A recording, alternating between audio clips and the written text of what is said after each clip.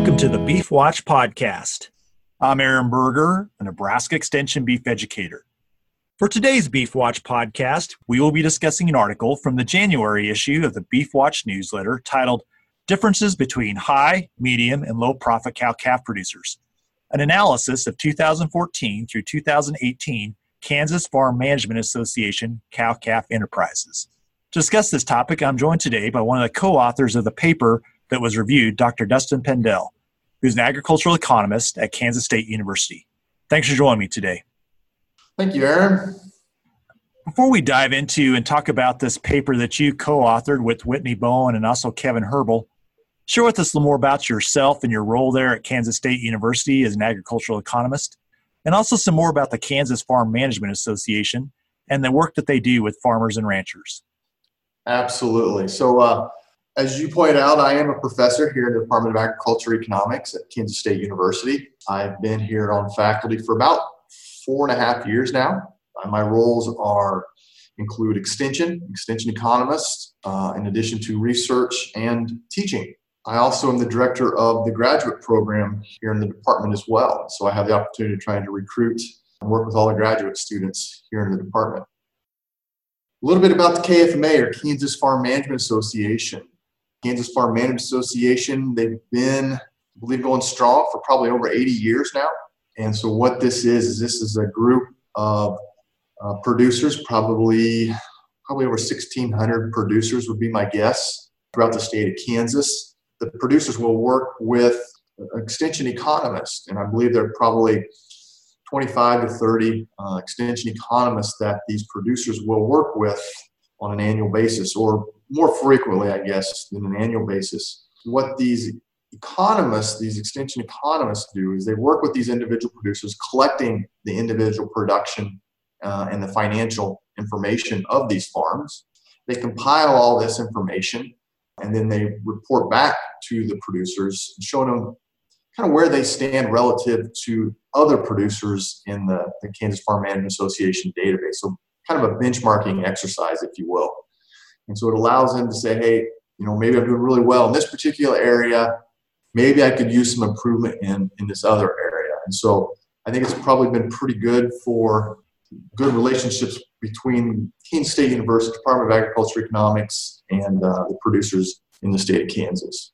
What's also one unique thing about this is then it allows researchers such as myself to have access to this data to hopefully try to provide additional information, additional insights back to our producers here in the state and I guess the surrounding states as well.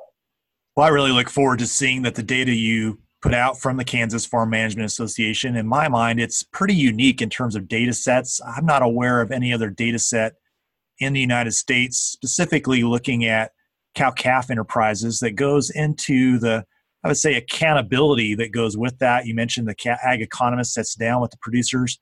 They go through their numbers. There's some processes that happen and to really verify that the information is accurate. And so I really think it's a unique set of data, and also one that I think people can learn from. And that's really where I'd like to go today in discussing the data that's there. Interestingly, 71 different producers and involved with this data set. And you looked at high, low, and medium terms of profitability. As you look at this data, share with us some of the things that jump out to you in terms of differences among cow-calf producers. What are some things that tend to be trends or characteristics of those that are most profitable versus those that have some opportunity to improve? Yes, that's a great way to lead this off. And so you noted in the introduction of this paper, it's 2014 to 2018. So what we did is we took a look at over a 5-year span of operations. And so specifically we said, over those last 5 years of data, the particular operation had to be in the data set for at least 3 years. And the reason we're looking at over a 5-year span as opposed to an individual year is in a given year, producers in, let's say, Northwest Kansas could be experiencing a drought, whereas producers maybe in Northeast Kansas or Southeast Kansas might. And so trying to look at over a span of years as opposed to an individual given year.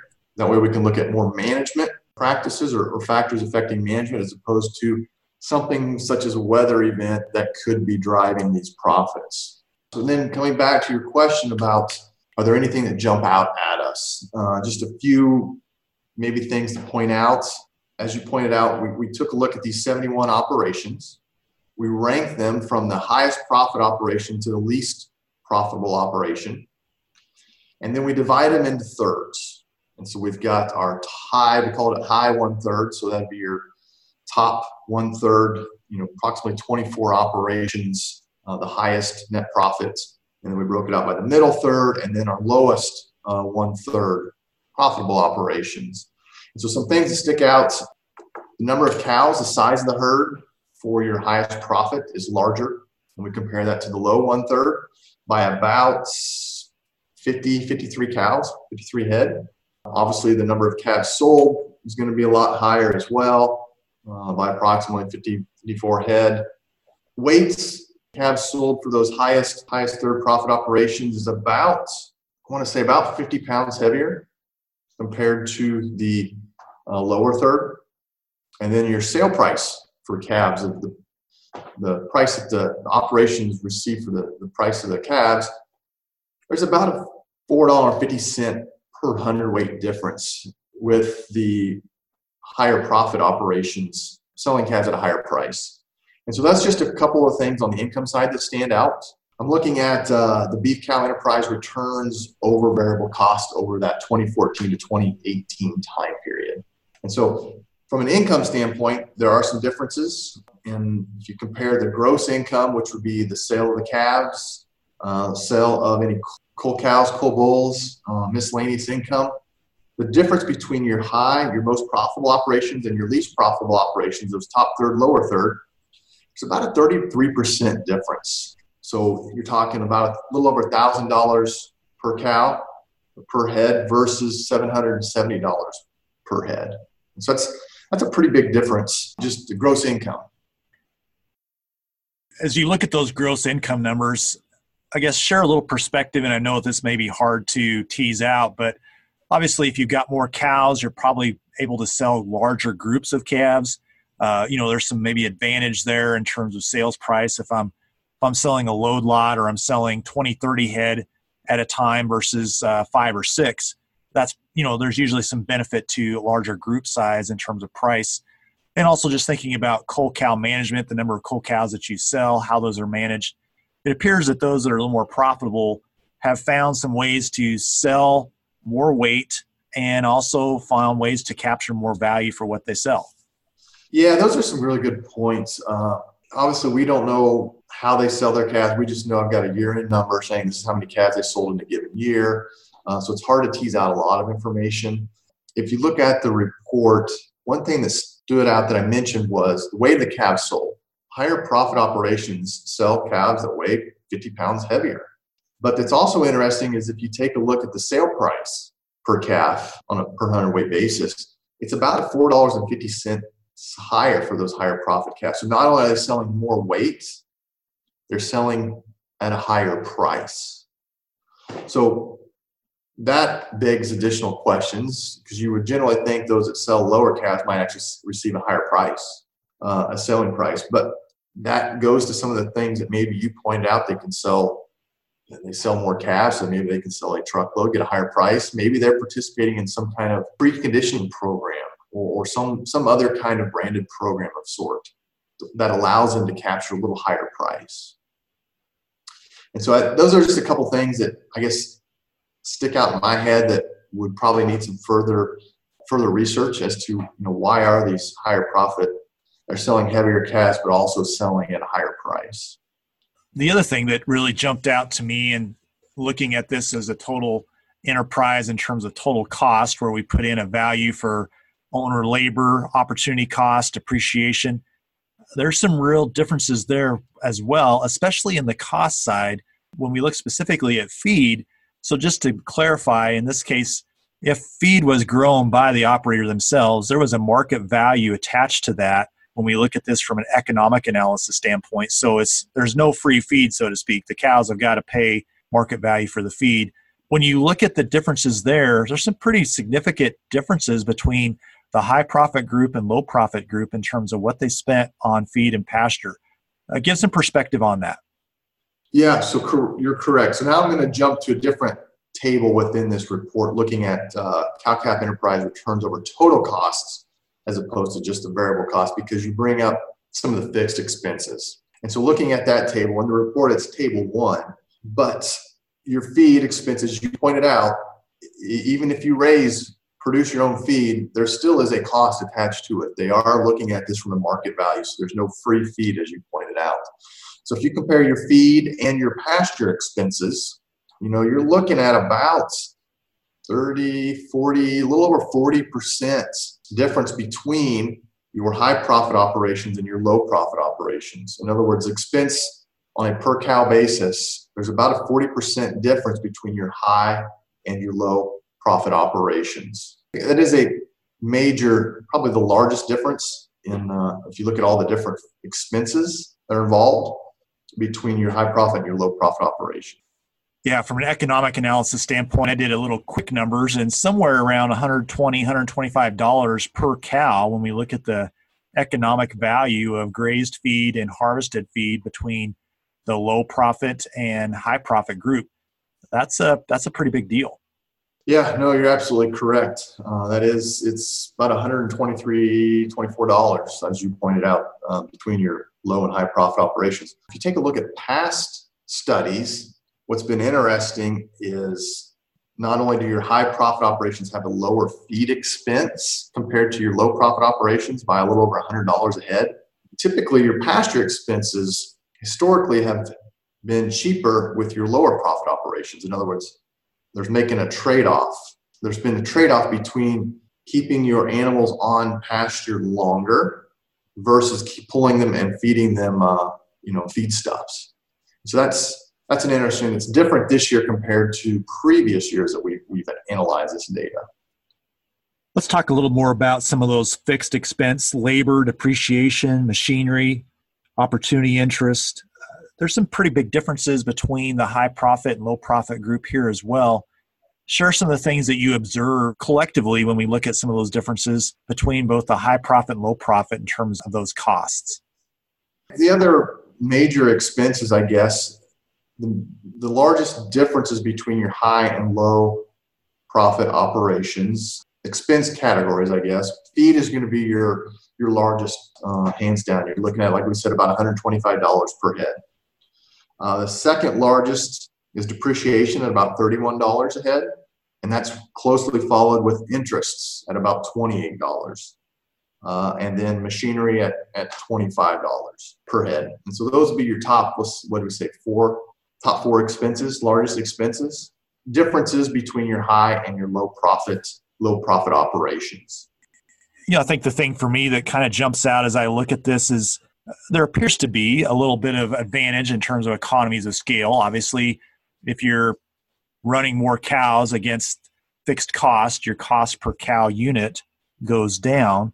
Although in the data set, and you mentioned this, just because you have more cows doesn't necessarily mean you're more profitable.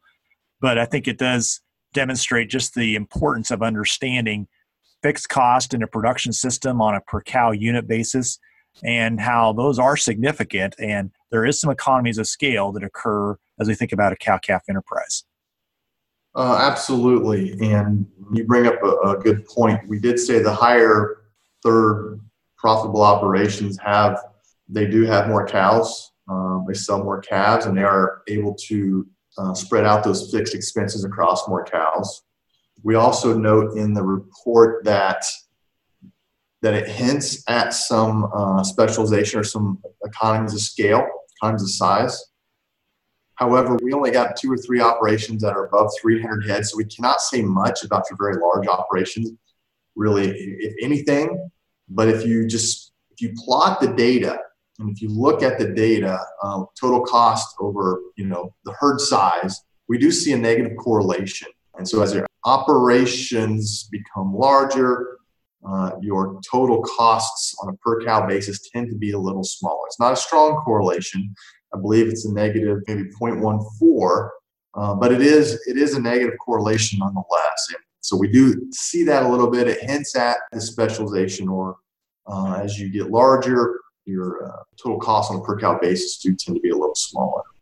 And that starts to maybe show up a little bit if you look at some of the depreciation, the interest expense, some of your machinery, et cetera.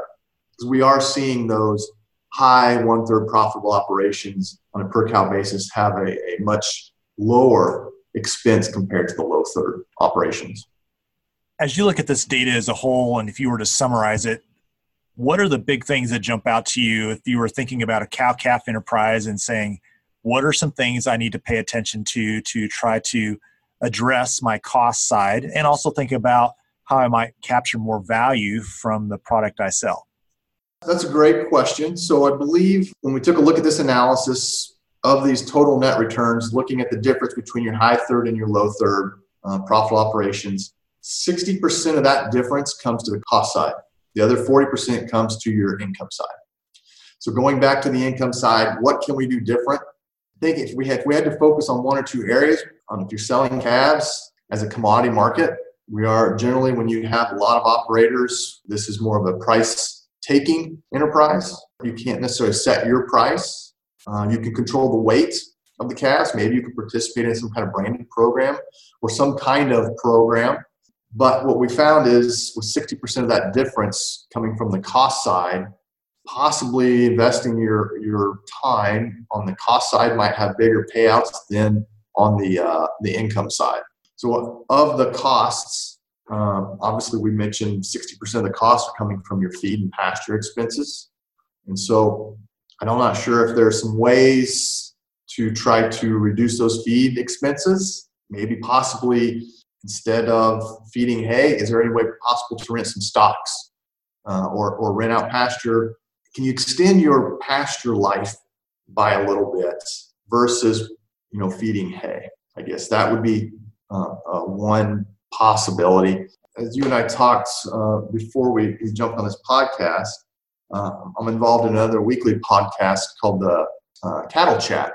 And there we've talked about other possibilities of feed waste, as an example. Are there ways to try to reduce feed wastes?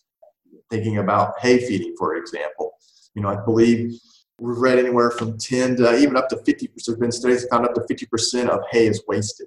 So are there ways to try to reduce that hay, which would help reduce feed expenses?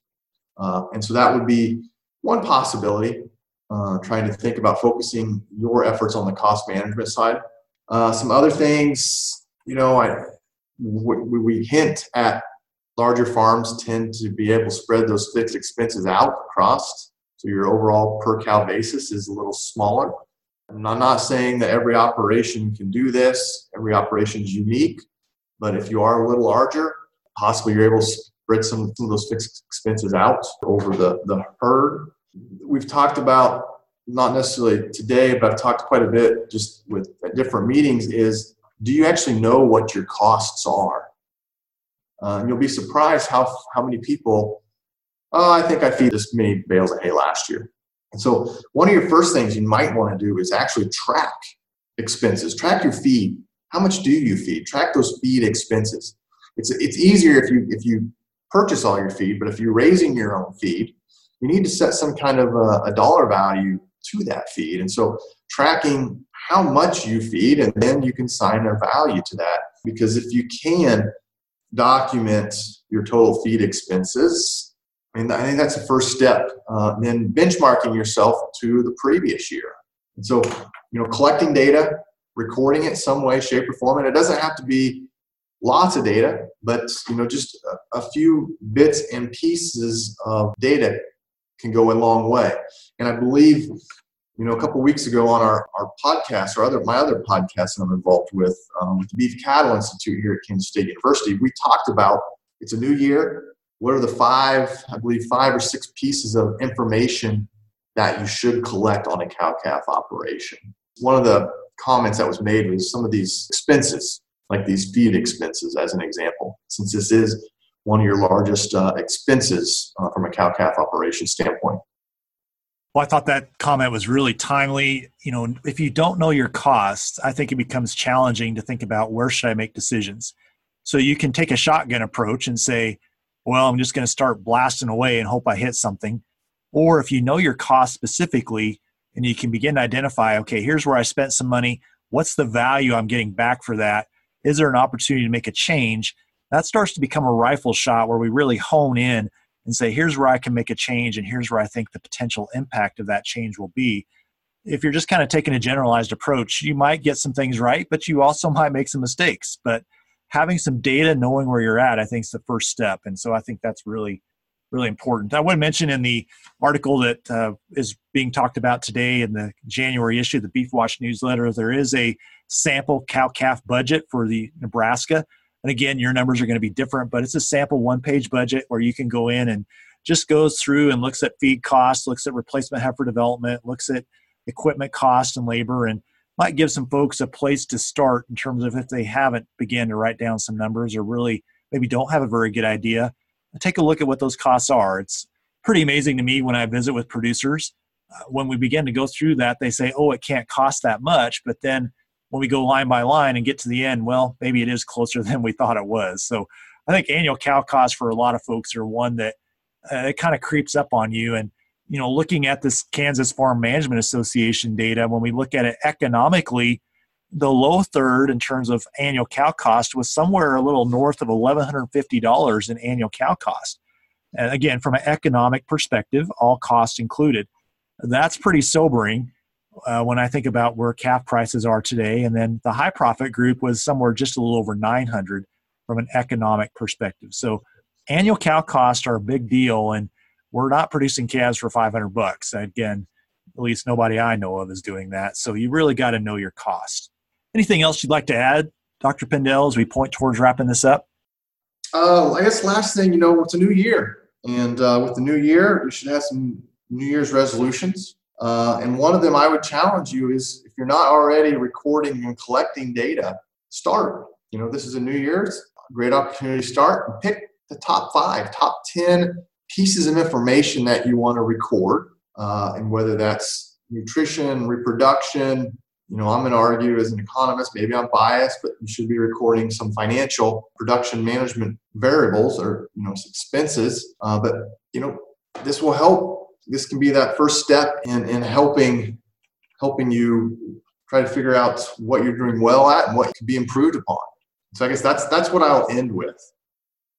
Well, I really appreciate your time, Dr. Pendell, and for sharing with us this data. Again, thanks for your work that you do there with Kansas State University and with the Farm Management Association to provide this kind of information. I think very valuable from a benchmark, a data set to help people go in and see what the numbers are from actual enterprises and how they might compare. Thank you, Aaron. I do also want to mention that we have the privilege of having Dr. Pendell scheduled to be part of our UNL Beef Roundup webinars that are coming up here in January. January 21st and 28th are the 2 dates.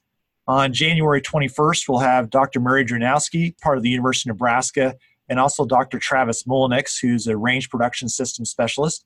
Dr. Dranowski will talk about mineral supplementation and the importance of understanding that. And also Dr. Mullenix will emphasize sustainably and economically viable management options as we look at cow-calf nutrition. And then the following Tuesday, January 28th, we're going to have the privilege of having Dr. Pendell again with us, specifically talking about the topic we talked about today on our podcast. And so again, if you are interested in joining us, there's several downlink locations across the state. You can find those at the beef.unl.edu website. And also, if you'd just like to join from home, this will be a webinar type situation where you can join via your computer and get that information from the comfort of your home. So depending on what's your preference there's a couple different options for you. And we'll encourage you to visit the beef.unl.edu website to find out more information, as well as contact information where you can register for that program.